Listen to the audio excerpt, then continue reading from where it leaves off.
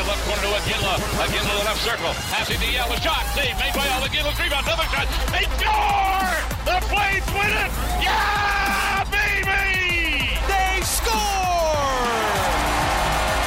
And the sea of red erupts. Flames Talk starts now on Sportsnet 960 The Fan. Here's Pat Steinberg and Wes Gilbertson. Oh, thank goodness it's Friday. Welcome to this hour of Flames Talk. TGIF. It sure does feel like a TGIF Friday. Are you staying up to watch all 4 shows? Just Boy Meets World. Yeah, that was always the best one. Did you know that Corey Matthews is running to be a congressman in California? You know, I try to avoid news that makes me feel that old. I was like, are you Ben Savage for Congress? Not even a joke. What does Topanga think? You know, we could talk about that. If we could talk about show. Boy Meets World instead of Little Family Matters, the Sharks Boy game. Meets World, hanging with Mr. Cooper. Step by step. Step by step was 10:30 was hanging with Mr. Cooper.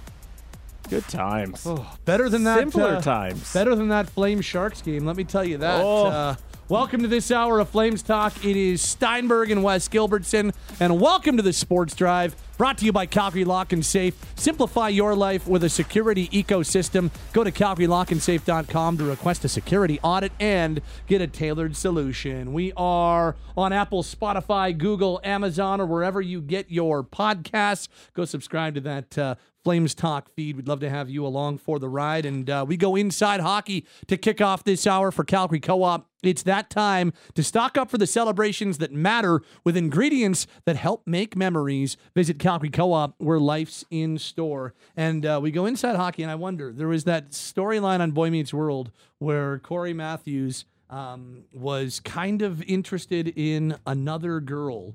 Remember, they were on a ski trip. I think her name was Lauren, and he started like there was a little temptation. This is incredible there. recall, by the way. I will always remember. Like there's a little. I was like, "Are you going to cheat on Topanga?" And he almost did, and it almost ruined their relationship. And I want to look back and wonder what would have happened had he decided to pursue that with Lauren as opposed to continuing with Topanga. You know what? I'm going to rip up this script right here, and let's just talk Boy Meets World. Anything to avoid that. No, I'm in a weird mood today. Wes is in a weird mood today. It's a weird time. Like, I got to say that the Flames Talk postgame Thursday following the 6-3 loss to San Jose was one of my least favorite postgame shows I have ever done in a decade plus of doing them, almost 15 years of doing them. I hated it. I was mad at myself. I thought I did a horrible job in navigating all the speculation. I was irrationally mad at callers for bringing speculation, which I shouldn't have been. That's on me. But I was like, mad at George and mad at other people when I finished off the show for bringing a bunch of Twitter rumors that just throwing them out there like they're fact. And I shouldn't have been mad at anybody. That's the world that we're living in right now. And Flames fans, and this is what the current climate is, being a fan of this team or being an observer of this team or covering this team as a reporter or host or journalist or whatever you want to call yourself. It's such a weird time, and the weirdest time I can ever remember covering the team. And the only time I remember it being this strange was the last time it felt similar to this, and that was the dying days of Jarome Iginla's time as a member of the Calgary Flames, which is more than a decade ago. Well, it's the last time I remember it being so weird like this. And you asked me that question. You said, have we in our tenure covered a stint like this? Have we ever seen a similar time? And that was what my mind went to as well. The sort of countdown to Jarome Iginla being traded away. We also knew Jay Bouwmeester was going to be traded away, and suddenly there's rumors popping up that same season, and obviously a very exciting moment coming up March 2nd at the Saddledome. But that's 2 weeks away. The speculation then sort of shifted to Mika Kiprusoff that same season, and while that was the closest that I remember to what we're going through right now, what made it a little bit different was in that lead up to the Iginla trade and the Bouwmeester trade and Mika Kiprasov's retirement, it was like the hockey didn't matter when the trades were happening. The team had already sort of floundered out of it, and it wasn't as if you were trying to separate the hockey games from everything else. Right. And that's what makes this stretch, I think, seem so unique to me, is it's like you've sort of got two things going on concurrently, the off ice and the on ice, and sometimes they just don't really fit together. It's sort of weird having them happening almost at the same time. And I know that lots of different markets have been through this, but it is something unique here. Do you get the same sense that I do, that for many, and I'm not saying for everybody, because every fan is different. And I see it on the text line. There's lots of people who are still really upset about the 6-3 loss to San Jose. And we're really excited about the opportunity for them to bounce back after the Rangers loss and make it wins in 4 or 5, all that type of stuff. But it feels like there is a large segment of Flames fans that even if they don't want to be thinking like this, are in that mindset where the results kind of feel secondary right now. Mm-hmm. And you're kind of like, nobody really wanted to talk about the Sharks game. And that's any other year, the Flames lose that bad to that bad a team. Yeah. If it's that ugly a night, that's all we're talking about. And it's this guy should be fired, or that guy should be traded, or bench that star. And instead, all people wanted to talk about was Markstrom. All people wanted to talk about was why was Markstrom on the bench? Why didn't he play? Why did he even dress? Why isn't he traded yet? Who's lying? What insider's right? What insider's wrong? Like, that's all people wanted to talk about. Yeah. And I was like, man, I fully admit I navigated the whole thing poorly, and it was just, but it was a weird night. It was just, and it is a very weird time, and I don't know, it just struck me most on Thursday night and into today's practice at the Dome, being around the group on Friday, and now getting ready for this show. It has been a very, very weird stretch that we're living in, and it ain't getting any less weird until decisions are made by those who make the decisions. Yeah, and I mean no disrespect to my Flames Talk co-host when I admit this, but I opted to listen to Zach Bryan on the drive home last night because I needed a little break from hockey. And but I think last night becomes one of those games, and we've had a few of them throughout this season, that maybe remind the fan base why they're fed up with what has been the status quo. You know, and if I could guess why the post-game call-in show went the direction it did, it's that people are really not just ready for change, people are almost demanding change in this market. Fans are demanding that something has to give, and it's not like the team is pushing back on that. The organization is pushing back on it. I think, you know, things are certainly going to change in the next 3 weeks here. It's just there still is 3 weeks of time that we're going to be talking every single day about a new rumor, a new wrinkle, perhaps a new report. It's just going to be nonstop from now until that buzzer sounds on March the 8th. Play you this. This was Blake Coleman in the locker room Friday morning after practice, where just a few notes. Jacob Markstrom did indeed practice, was indeed in the starter's net, and is on track to start Saturday's game against Detroit. I know the discourse surrounding Markstrom is loud and confusing, but Jacob Markstrom practiced and is still a member of the Flames, and is set to start a huge game against the Red Wings on Saturday afternoon. Dan Vladar has been activated off of IR. He was in the other crease, so goaltending back to normal for now. Dustin Wolf returned to the Calgary Wranglers this morning with Dan Vladar activated. And Cole Schwindt returned to the Calgary Wranglers, swapped for Dryden Hunt, who just got healthy. And Hunt is now going to join the big team. And presumably, because Jacob Pelche still has not resumed skating with the team, presumably Hunt's in for Saturday's game against Detroit and will be on the left side of that line with Kevin Rooney and Walker Dewar. So it looks like Dryden Hunt will return to the NHL lineup on Saturday afternoon as well. So those are the notes from practice. But other than that, nothing changed. Line combinations the same, save for Hunt. Deep pairings the same, and your goaltending is status quo as well, knowing that Dan Vladar has been activated off of IR and is ready to return to game action as well. So let's play this clip from Blake Coleman. I want to talk more about the weirdness you reference with Jacob Markstrom, but let's start with Coleman. Well, here. and he's talking about just that, the weirdness, and how everybody knows that there's a lot going on right now. Unfortunately, everybody that's here are still leaving it out there. They're not, they're not tiptoeing around, and they're making our team better still, and the rest of it will be what it is. It's a business. I've been traded before, and I was somebody that nobody was talking about, so it could be anybody in this room, right? Like mine came out of left field, and I know we've got some names circulating around the media right now, but at the end of the day, it's just noise. Is what it is. They're true pros.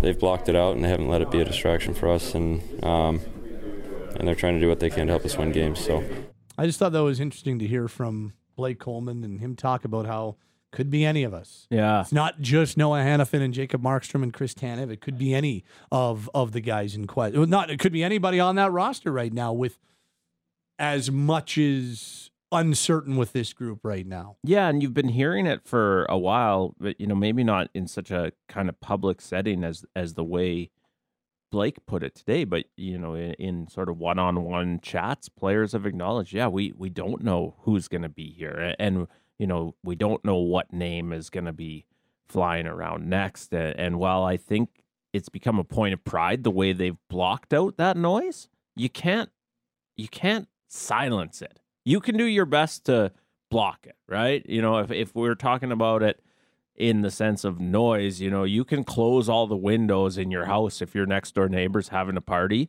but at some point you're still going to be able to hear DJ Power play through the walls. As you should. And so while I think they've done a good job of blocking it out, I appreciate a guy like Blake Coleman, who had a letter on his sweater last night, coming out and saying, you can't just ignore it. You do your best to block it out, but we know what's happening. We know what's being said. We know what's at stake and what could be coming. Mm-hmm. So it's kind of manifested itself in a number of different ways, right? Let's start with the Jacob Markstrom discourse, because that was insane on Thursday. So, and it started in the morning, right? Like it started with Dustin Wolf in the starter's crease, Vladar still on IR, and in the visitor's crease, Markstrom not out there. Then we felt, okay, Wolf is starting, Markstrom's backing up. Then as you and I are doing pregame on Thursday night from 6 till 7, we're in the Hot Stove Lounge. You got a big TV in there, and we got our eye on warm-up. So we're watching warm-up on the TV. Logan's upstairs, and he's texting me, and Markstrom is not doing the regular backup goalie stuff that you do during warm-up. He's not taking a lot of shots. He's not swapping in with Dustin Wolf a lot. And so that's interesting. And then a bunch of people start talking about how he spent the last few minutes, flipping pucks to fans. And maybe not a bunch of people, but go on. And so there were, a lot of questions about, okay, what is this all? Is he getting traded? Well, is he hurt? Is that why he's not taking shots? Right. Is he upset? Is he insulted by all these things people are wondering about when it comes to Jacob Markstrom? And then post-game, everybody's talking. Some people are saying that the New Jersey deal's not dead. And then some are saying there's nothing going on right now. And, this person on Twitter is saying, I'm hearing this. And it's all over the place. And then people are wondering, okay, well, is he going to be a Flame on Friday morning? Is he going to even play another game with the Flame? Like, that just speaks to the weird purgatory that everything seems to be in right now. Well, and to add to that, I guess rumors, and maybe that's not the right way to put it, but all of a sudden it's flying around that one of the accredited scouts for the game last night is a former NHL goaltender, and Scott Clemenson, who's now on New Jersey's staff. Yeah. And so that just ratchets it up another notch. I got to tell you, I was curious, and you and I both got to the Saddle Dome probably a little bit earlier than usual today, and we pulled into the parking lot at the exact same time. And sort of nodded like we were both there to see what might be going on with the goaltending situation, because last night, the way that warm-ups unfolded, I thought those were kind of the two options. Is Jacob Markstrom injured? We haven't seen him practice a ton lately. We didn't see him take many shots in the pregame warm-up. So is it an injury, or is he insulted that maybe the Flames were trying to trade him, or is he insulted that potential swap with the New Jersey Devils has become such public fodder, right? We've heard Elliot Friedman say multiple times in the lead up to this deadline, Jacob Markstrom hates it when his name is out there in rumors. Well, it's not just out there in rumors. It's been what the entire hockey world has been talking about this week. And so, I kind of wondered, is he injured? Is he insulted? And based on what we saw at practice today, based on the conversations that I had with people, it seems like the answer is neither. But that's the sort of weirdness that we're talking about. That's following this group. It's not following them, it's hanging over them. Yeah, that's a good way of putting it. And I mean, I wouldn't put it past Jacob to go out there and play his best game of the season against Detroit on Saturday, and just because all of this is going on right now. But at the same time, wouldn't surprise me if he has a rough outing because all of this is swirling around him. I mean, really, Jacob Markstrom has never been part of something quite like this before in his career. When he was traded from Florida, he wasn't an established goaltender. Nobody saw that deal coming. Exactly, right? And when his time was coming to an end in Vancouver, well, it was so weird because that was the pandemic-shortened season. So you had a however long break between March and July when they restarted. And then Vancouver goes on their Cinderella run, and they almost upset Vegas in that year's second round, remember? And Markstrom was a big part of it until he got hurt. And then it was Demko who shut the door in game 5, 6, and 7. And so the talk really wasn't, or the rumors and the speculation weren't really swirling around him while he was playing. It wasn't until the offseason in the fall began, and then he signed, of course, with the Flames in October. So this is the first time Jacob's ever gone through something quite like this, where he's the established one, and everybody wonders if he's going to be the established one here or somewhere else in the next week or two. Yeah, and it'll be interesting to see how that does impact his performance in a 2 p.m. matinee tomorrow against the Detroit Red Wings, because, I know one of the topics you wanted to hit on in this segment is, is this starting to become a distraction? Is this detrimentally affecting the Flames? And, my answer to that generally, I think, would be no.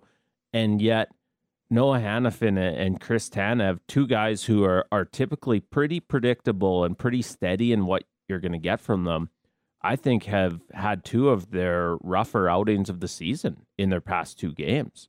And so I wonder for those two guys specifically, and they've had their names floating around for weeks and months already, but as it gets closer, as you return from a road trip to Calgary, are you walking around your place thinking, I wonder if I should put some stuff in boxes just in case I get traded tomorrow? I wonder if I need a suitcase ready to go, because who knows where I could be living and playing by the end of this week. Like, I do wonder if, specific to Hanifin and Tanev, that distraction is part of the reason they've really struggled in their past couple games. And for that exact reason, if Jacob Markstrom, who quite frankly hasn't laid an egg this entire season, he hasn't had one game that you're like, oh, geez, he was bad tonight. Mm-hmm.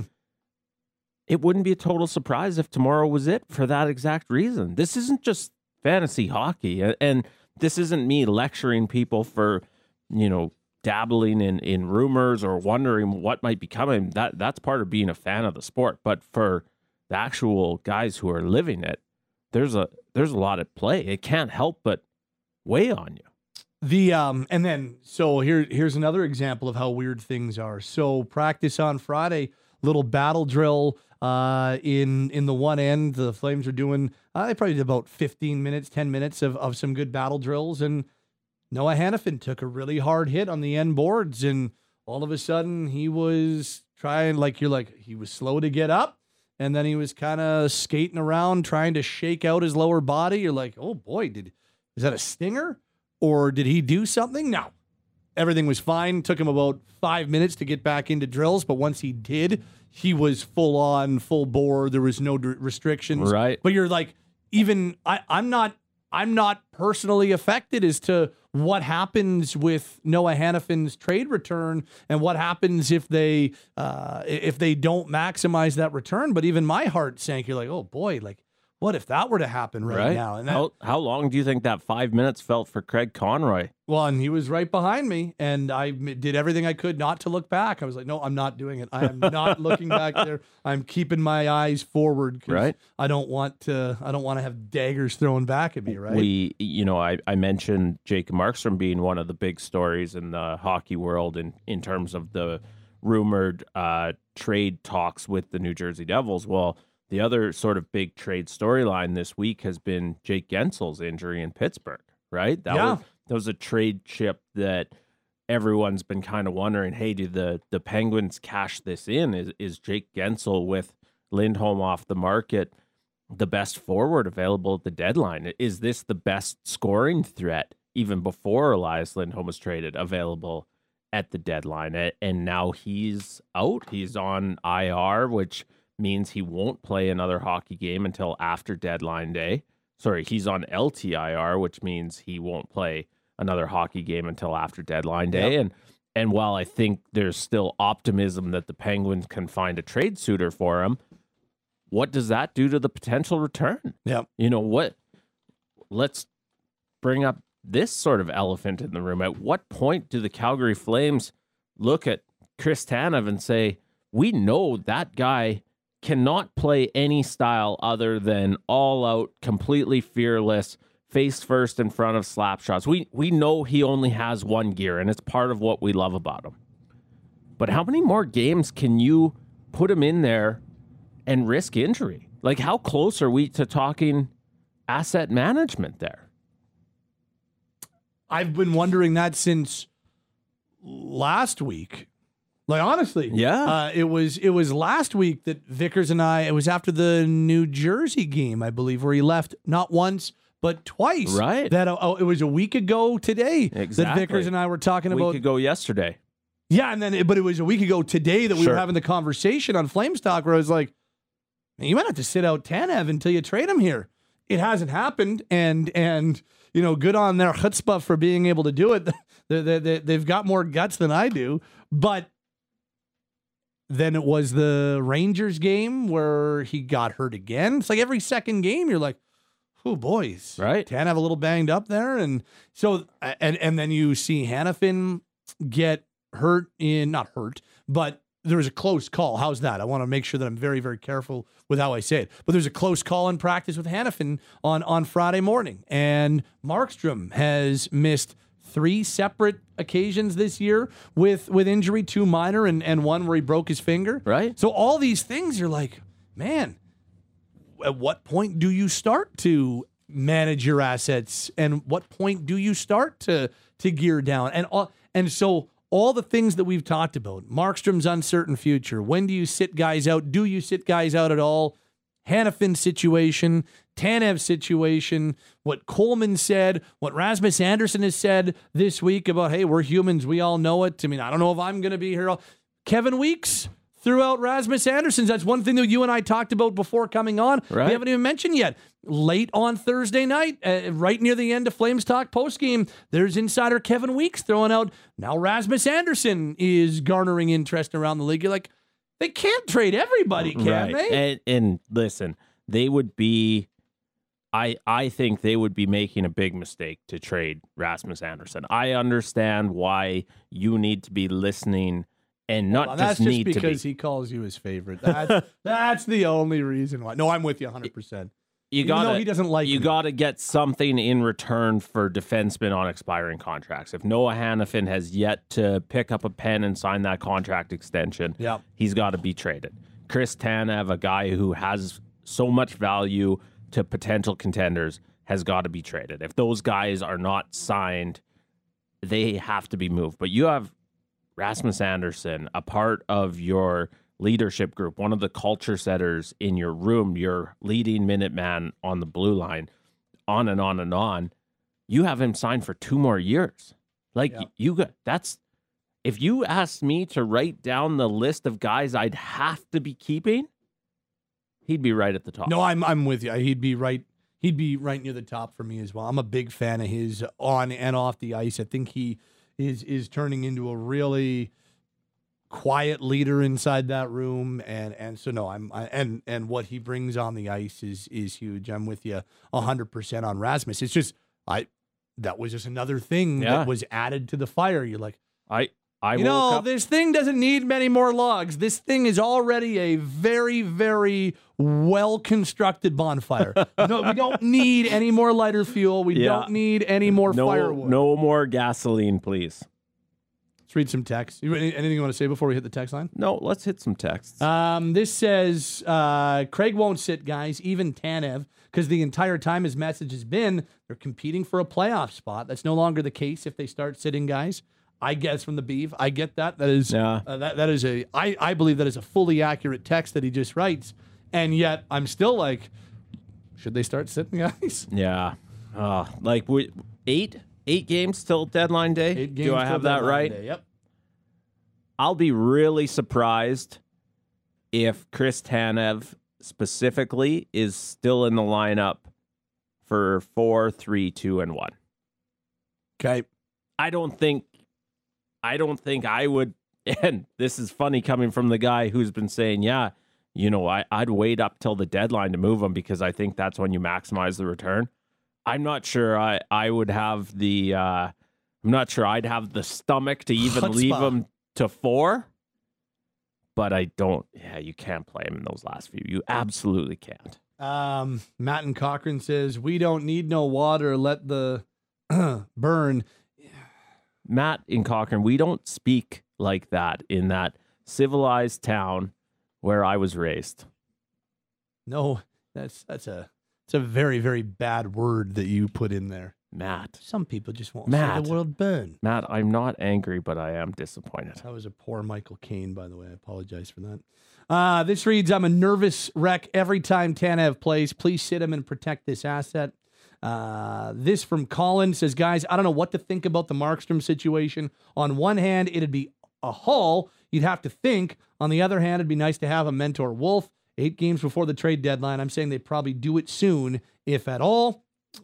This reads, so Markey plays terrible last year. This year he's playing out of his mind. The Flames don't make the playoffs either years. What's that say about the group in front of him? Best thing Connie can do is keep cleaning house. This one, shame on the sports media for starting the Markstrom rumors to rile the fan base up and desperately trying to boost ratings. Markstrom's not getting traded. In fact, he'll play the bulk of the games till the end of the season. Now, you know what? That's Elliot Friedman's MO. Elliot Friedman is an absolute hack who makes things up just to rile up ratings. He's never right. He's never bang on. You're right. Elliot Friedman is doing this just to get more social media followers. Bang on. And part of the reason for sure that we've not heard either side come out and say, actually, we didn't have those trade talks. Part of the reason is they're just helping us boost the ratings. Yeah, exactly. It's all very, very, everything's collusion behind closed doors. Come on. Elliot Friedman doesn't go about his business like that. He doesn't put that out on Saturday headlines a week ago unless he knows it happened. There was more than a little smoke there. 100%. 100%. What else we got at 960? This says War DJ Power Play. Thank you. This reads, I remember. Isn't that your number? No, I'm. My last 2 numbers are 7-3. This reads, I remember, and I have a feeling I wasn't alone, that when Iginla was being traded, I was more invested in where he was going because I wanted to watch him win a cup, more than I cared what the trade meant to the team and its future. I'm very much excited for what any upcoming trades will do for the team this time around. This reads, it's been a weird season for me from the start. I'm pro rebuild and have been pushing it for a couple of years. I think once all these pending free agents are dealt, I can sit back and actually enjoy the hockey. Deep down, I would prefer a better draft pick, but I can't sit down and watch and hope they lose. It's just not in me. Almost ready for next season to start. Lol. This reads, I remember this feeling when Theo was the last piece of the cup-winning team leaving. Enter the Young Guns days. Blah. Yeah, that was a tough run as well. Yeah, it's not great. 97, 98, yeah. And Wedley had a good one. I wanted to read a little. I don't know where it went. Oh, there it is right now. He goes, Pat is always mad at me, signed his calves. That goes right back to the beginning where I was like, yeah, I was getting irrationally mad at people. Not even so much on the air, just like in my head, I was irrationally mad at them for no reason other than I was like, I didn't see that Twitter rumor. I can't talk about it. Don't bring it up. It's like, well, no, that's not fair. Yeah. That's what everybody wants to talk about. But in the moment, I was really, really upset at George. That was silly of me. I was really upset at a couple of other callers. I'm not anymore. I shouldn't have been, but that's just the weird world that we're living in right now. Anyway. Yeah, I'm kind of glad I was listening to Zach Bryan. I don't need to be taking sides on the post-game show. Yeah. I mean, I'm always on your side. I was going to say, you'd be taking my side anyway. Yeah. Sorry, George. That's our look inside hockey for Calgary Co-op. Flames fans, meet Cal and Gary, top products curated for Calgarians, and we mean every single one of you, only available at Calgary Co-op. Visit them today. Anything and everything Calgary Flames. It's all on Flames Talk. Sportsnet 960 The Fan. Time now for a Friday edition of the Daily Flames Roundtable. It's brought to you by Mercedes-Benz Country Hills. Mercedes-Benz Country Hills is open on Family Day. Do something with the family and something you want to do and find exceptional savings just minutes from the Calgary airport. It is Steinberg, Wes Gilbertson of Post Media, and now the voice of the Flames, Derek Wills, joins us to complete our Daily Flames Roundtable. Gents, It was a rough night for Dustin Wolf. It was a rough night for everybody. Let's preface everything with that. Thursday's game against San Jose was just not fun, and it was not a good night for 75% of the forwards, 100% of the defensemen, and the goaltender struggled as well. In his first start in about 2 months, Dustin Wolf allowed 6 goals on 30 shots. He fought it. It was just not a nice night for him, but he also didn't get a lot of help from the team in front of him. But I'm just curious, less so talking about what happened in the game for Dustin and more so what it means for the big picture. Just curious, guys, how do you think we will view it, or how do we view it right now when it comes to his development in the NHL? Because he's still in the development stage. How does last night factor in to Dustin Wolf's development? Well, I think there are some lessons that he can learn from last night. He certainly didn't look as sharp as he has in most games that he's played at the NHL level. And hey, he's only played in 7. So we've got a really small sample size to work with. His first game was game 82 last season, a meaningless game. He did win that game against his hometown team, the Sharks. And he's been up and down like a yo-yo this season, has performed at a really high level at the AHL level again. I believe I looked last night, 7th in the league in goals against average and 3rd in save percentage. So, he's been fantastic for the Calgary Wranglers. But his numbers for the Calgary Flames this season aren't great. A 3.91 goals against average, 878 save percentage. But with that said, remember, Jacob Markstrom's numbers weren't very good in the first couple of months of the season either. And I think one of the reasons why was the team didn't play very well in front of him. And fellas, I think it's safe to say the team did not play very well in front of Dustin Wolf on Thursday night. So while I wouldn't put it all on the forwards and defensemen, and I wouldn't put it all on the goaltender, I think there's some blame to be shared. I think there's plenty of blame to go around for what happened in that 6-3 loss to the Sharks. But small sample size, it was his first NHL game in just over 2 months. I think the last time he played in the game with the Flames was on December 12th. Does that sound about right? Yep, that's right, in Vegas. Yeah, so it's more than 2 months between games for him. I'm going to start to really judge Dustin Wolf when he gets called up to the NHL, stays in the league, and can settle into one of 2 roles, the number 1 goaltender or the number 2 goaltender. I think once we have a little bit bigger sample size to work with, once he has some consistency to work with, then I think that's going to be a better time to judge him. The thing I didn't like on Thursday night, fellas, he's not a big goaltender. We all know that, but he looked small.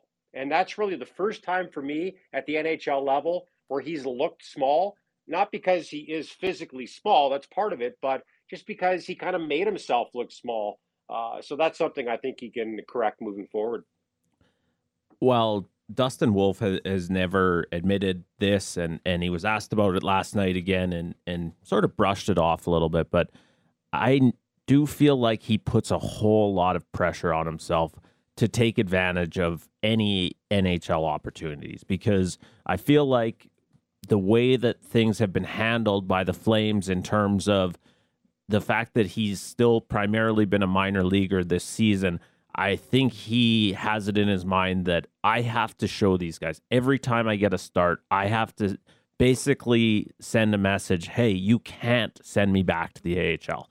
And I think a lot of the emotion we saw on Dustin Wolf's face last night, he was rocked by that 6-3 loss. And I think a lot of that comes from the pressure that he puts on himself to take advantage of opportunities. But I liked so much of what we heard from Dustin, starting with, you take nights like this, and as much as they suck, you try to take whatever lessons you can. And, the one thing that struck me about what we heard from Dustin during his post game was I wasn't expecting to start this game, but I was really glad that I got the opportunity. And that got me thinking about how different the role of a backup goalie is to anything that Dustin Wolf has done up to this point, right? Like, he's been a workhorse for the Calgary Wranglers. He's been a workhorse for the Everett Silvertips when he was in the Western Hockey League. He's been a workhorse at every level. And so last night was not only his first NHL start since mid-December, but it was his first start period since February 3rd, if you don't count a little bit of shinny at the AHL All-Star Classic. And I think that's going to be part of the sort of learning curve for Dustin Wolf, is how do I make sure that I have my best stuff when I haven't seen game action for 11 days, for 12 days, for 13 days. And so, I remember sitting in the Saddle Dome. I'm trying to remember. It must have been during the lockout. The COVID era of bubble hockey. And I remember watching Dustin Wolf get lit up in the first AHL game with the Calgary Stockton Heat. Yeah, like absolutely torched. And you just thought, geez, I don't know how this is ever going to look at the pro level. And I was sort of reflecting on that last night. Like, that was a bad start for Dustin Wolf. There were at least, I think you could make a case that there were 4 goals that he would have wanted back last night. And yet, everything that we know about the makeup of Dustin Wolf at the age of 22, I think he's going to be just fine, guys. I do too. I'm not worried. I think that, the point that you made, Derek, about, where Jacob Markstrom's numbers were earlier in the year, I hadn't thought of that. I think that's a really good point. And I also just, look, it takes time for goalies to get to being consistent 915, 920, whatever. That takes time. And even for potential phenoms like Dustin Wolf, even for guys who have put up numbers like he has in the American League, he's still 22 years old. And so I think just naturally it's going to take some time. But on top of that, I really like the point you made, Wes, about how I think from a development standpoint, thank you. You're welcome. It really helps with, because if Jacob Markstrom remains a member of the Calgary Flames, well, he's still going to be getting a lot of starts, even if Dustin Wolf's his backup. So now Dustin's got to learn how to be at his best once every 3 or 4 games as opposed to every night. I think that's a really important thing from a development standpoint. And here's the last thing I'll say, guys, is that I wasn't in the media scrum, as Wes knows. Derek, you and I are lazy post game. We don't go in the locker room. We're just biding our time. But no, we don't have the ability to go in the room. But I heard the scrum when we played it on Flames Talk post game, and then I watched it afterwards because a couple of people told me like he was wearing it, and he was. You could tell like he was. That stung him last night. The way that, and not because they lost. He puts a lot of pressure on himself, as you said. Yeah. Put a lot of pressure on himself going into that game. and didn't play very well, and he was wearing it, and I felt really bad for him with just how much emotion was on his face and how disappointed in himself he was. And so I think that's an important that's the first time Dustin Wolf has really been in a game with those type of stakes. I know he's played earlier this year, but they went into this game having lost against the Rangers, and now they're really in a playoff chase. Like, even when he was starting in December and November, you're like, yeah, they're in a playoff chase, but you're still in the first half of the season, right? We're well into the second half of the season. We are approaching the stretch drive of the season, and Dustin Wolf got a start on home ice in a game the Flames absolutely needed, and he didn't hold up his end of the bargain like a lot of other guys did. And I think that's a really good lesson just in terms of dealing with the lows of being in the NHL as a goaltender. And you got to shake that off. As frustrating as it would be to not have a great night in an important spot in the middle of a Western Conference playoff chase, you're going to have that even if you're one of the best. Even if you are a bona fide top-end starter in the league, you will have bad nights in the middle of a playoff chase. And so now he's had one, and now he knows what that feels like if it happens again this season, or if he's in that position again next year. I think that's going to be a really important part of his development as we go on here too. Yeah, I would agree wholeheartedly. And the other thing about Thursday night's game against the Sharks, I think the Flames took them too lightly, which they've done way too many times against bottom-feeding teams over the last number of years. And B, even after they played a pretty good first period, I thought they were flat for almost the entire final 40 minutes.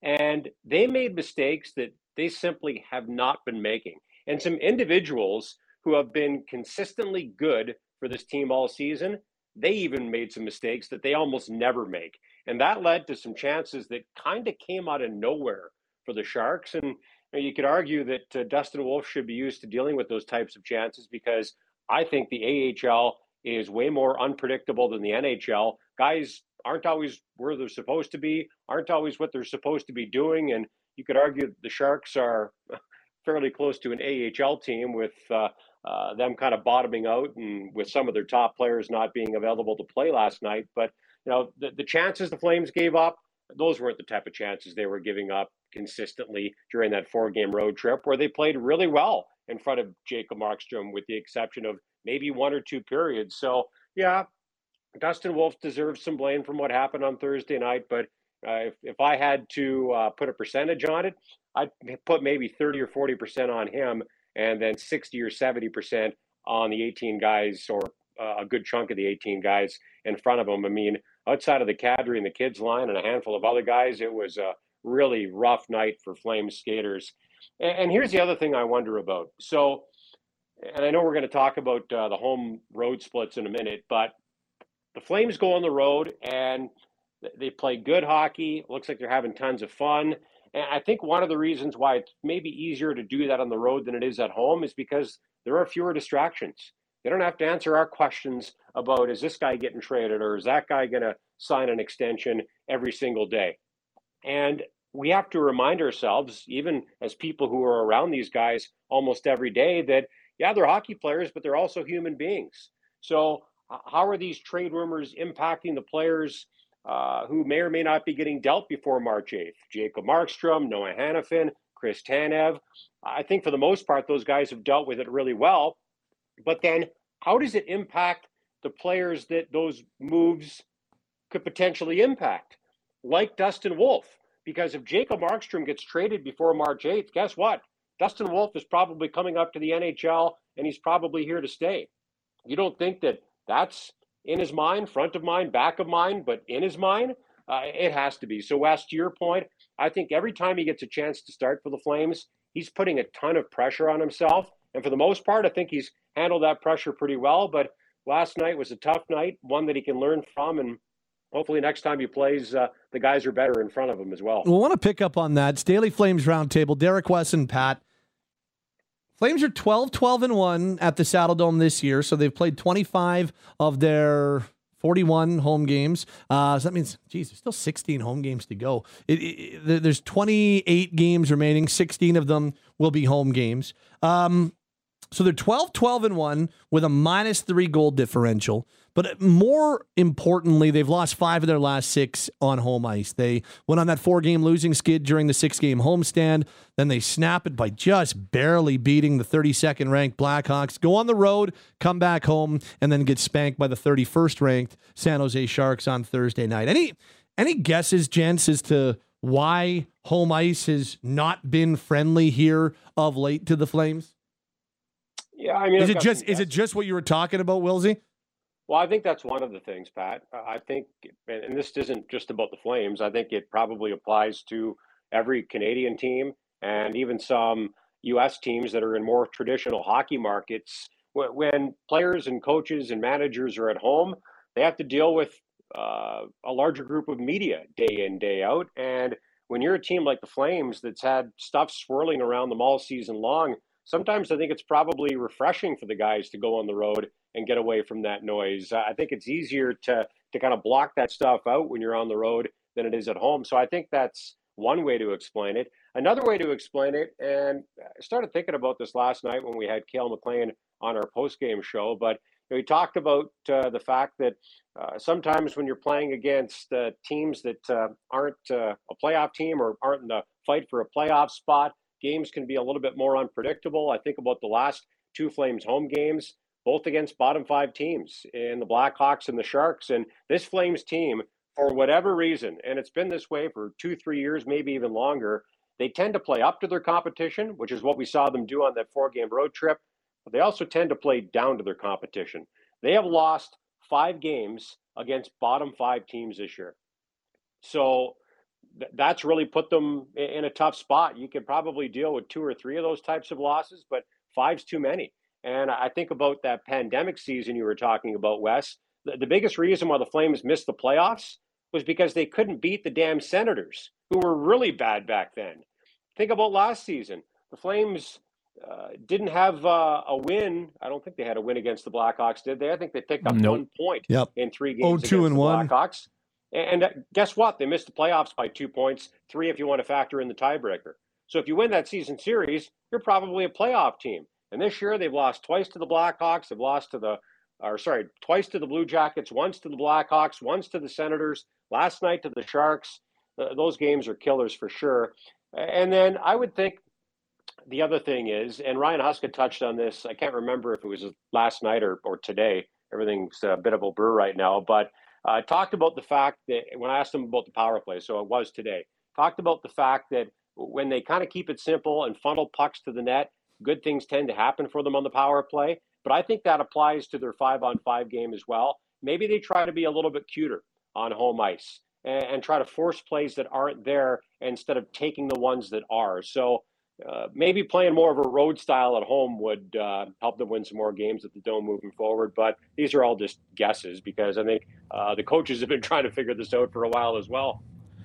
I'm going to latch on to the one word that you mentioned, and I didn't hear Cale McLean last night, so I don't know exactly how he described opponents as being unpredictable, some of those, I guess, bottom-feeding teams. But the problem from my vantage point, boys, is how unpredictable the Flames have been, especially at home. And you know, as someone who unfortunately has not been covering road games this season, I'm thinking as I sit here, how many times I've gone in the locker room and heard, oh, we weren't ready to play today, or that was an unacceptable effort, or we just got outcompeted, we got outworked. It's been, for someone who hasn't been in anything except the home locker room at the Saddle Dome, it's been way too many times.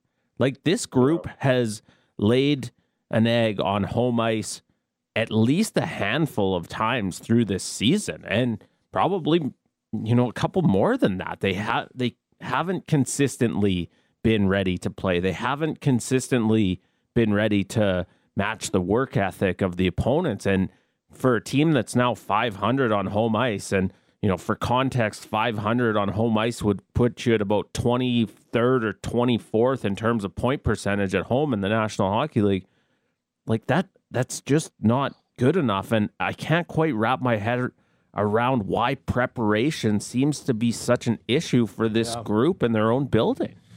And the only thing that, and I'll make it quick, but the only other thing that I won't even add anything. I do think that there's something to the distraction thing. I do think that there is something to that. And these distractions have been hanging over the group for a while now. You know, you think back to pre-All-Star break, Lindholm was still a member of the team, and that was an added distraction, plus Hanifin and Tanev. The Markstrom stuff really wasn't part of it then, but you know, they didn't play very well at all during that homestand.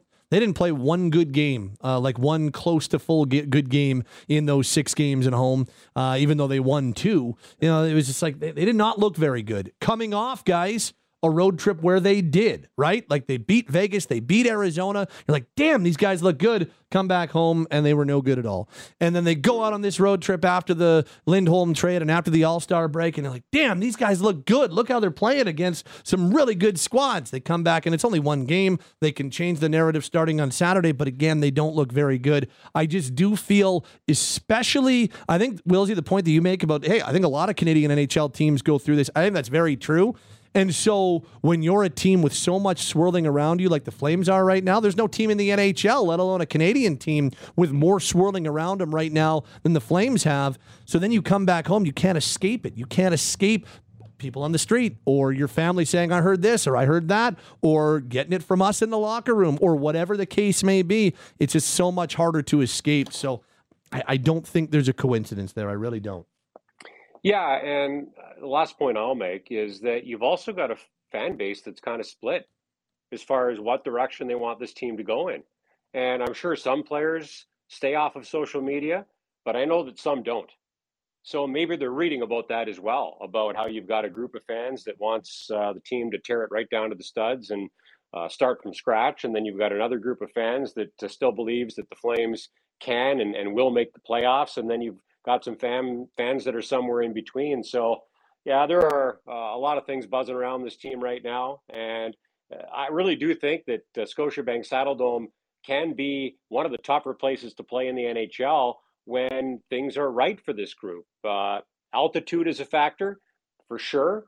And you can talk to visiting teams, especially teams that come from the East. They'll tell you that. It can be a really loud building when the home team's playing the right way and winning more than losing on home ice. And the Flames should be able to take advantage of that. It hasn't happened to this point in the season, but I'll say this, if they're going to stay in the fight for a playoff spot, they're going to have to be a lot better at home from this point on than they've been to this point this season. Speaking of home, we will see you at the Dome on Saturday for a big game against the Red Wings. Thank you, Wilsey. 2:00 start. We'll see you then. That is Derek Wills. That is the Daily Flames Roundtable. It's brought to you, as always, by Mercedes-Benz Country Hills. Mercedes-Benz Country Hills is open on Family Day. Do something with the family and something you want to do and find exceptional savings just minutes from the Calgary airport. As we start to wrap things up this hour, Wes Gilbertson's on Twitter at Wes Gilbertson. Cam and Shan have been our producers, and that was a weird hour in the middle of a weird stretch for the Calgary Flames. This hour has been the Sports Drive, brought to you by Calgary Lock and Safe. Simplify your life with a security ecosystem. Go to calgarylockandsafe.com to request a security audit and get a tailored solution.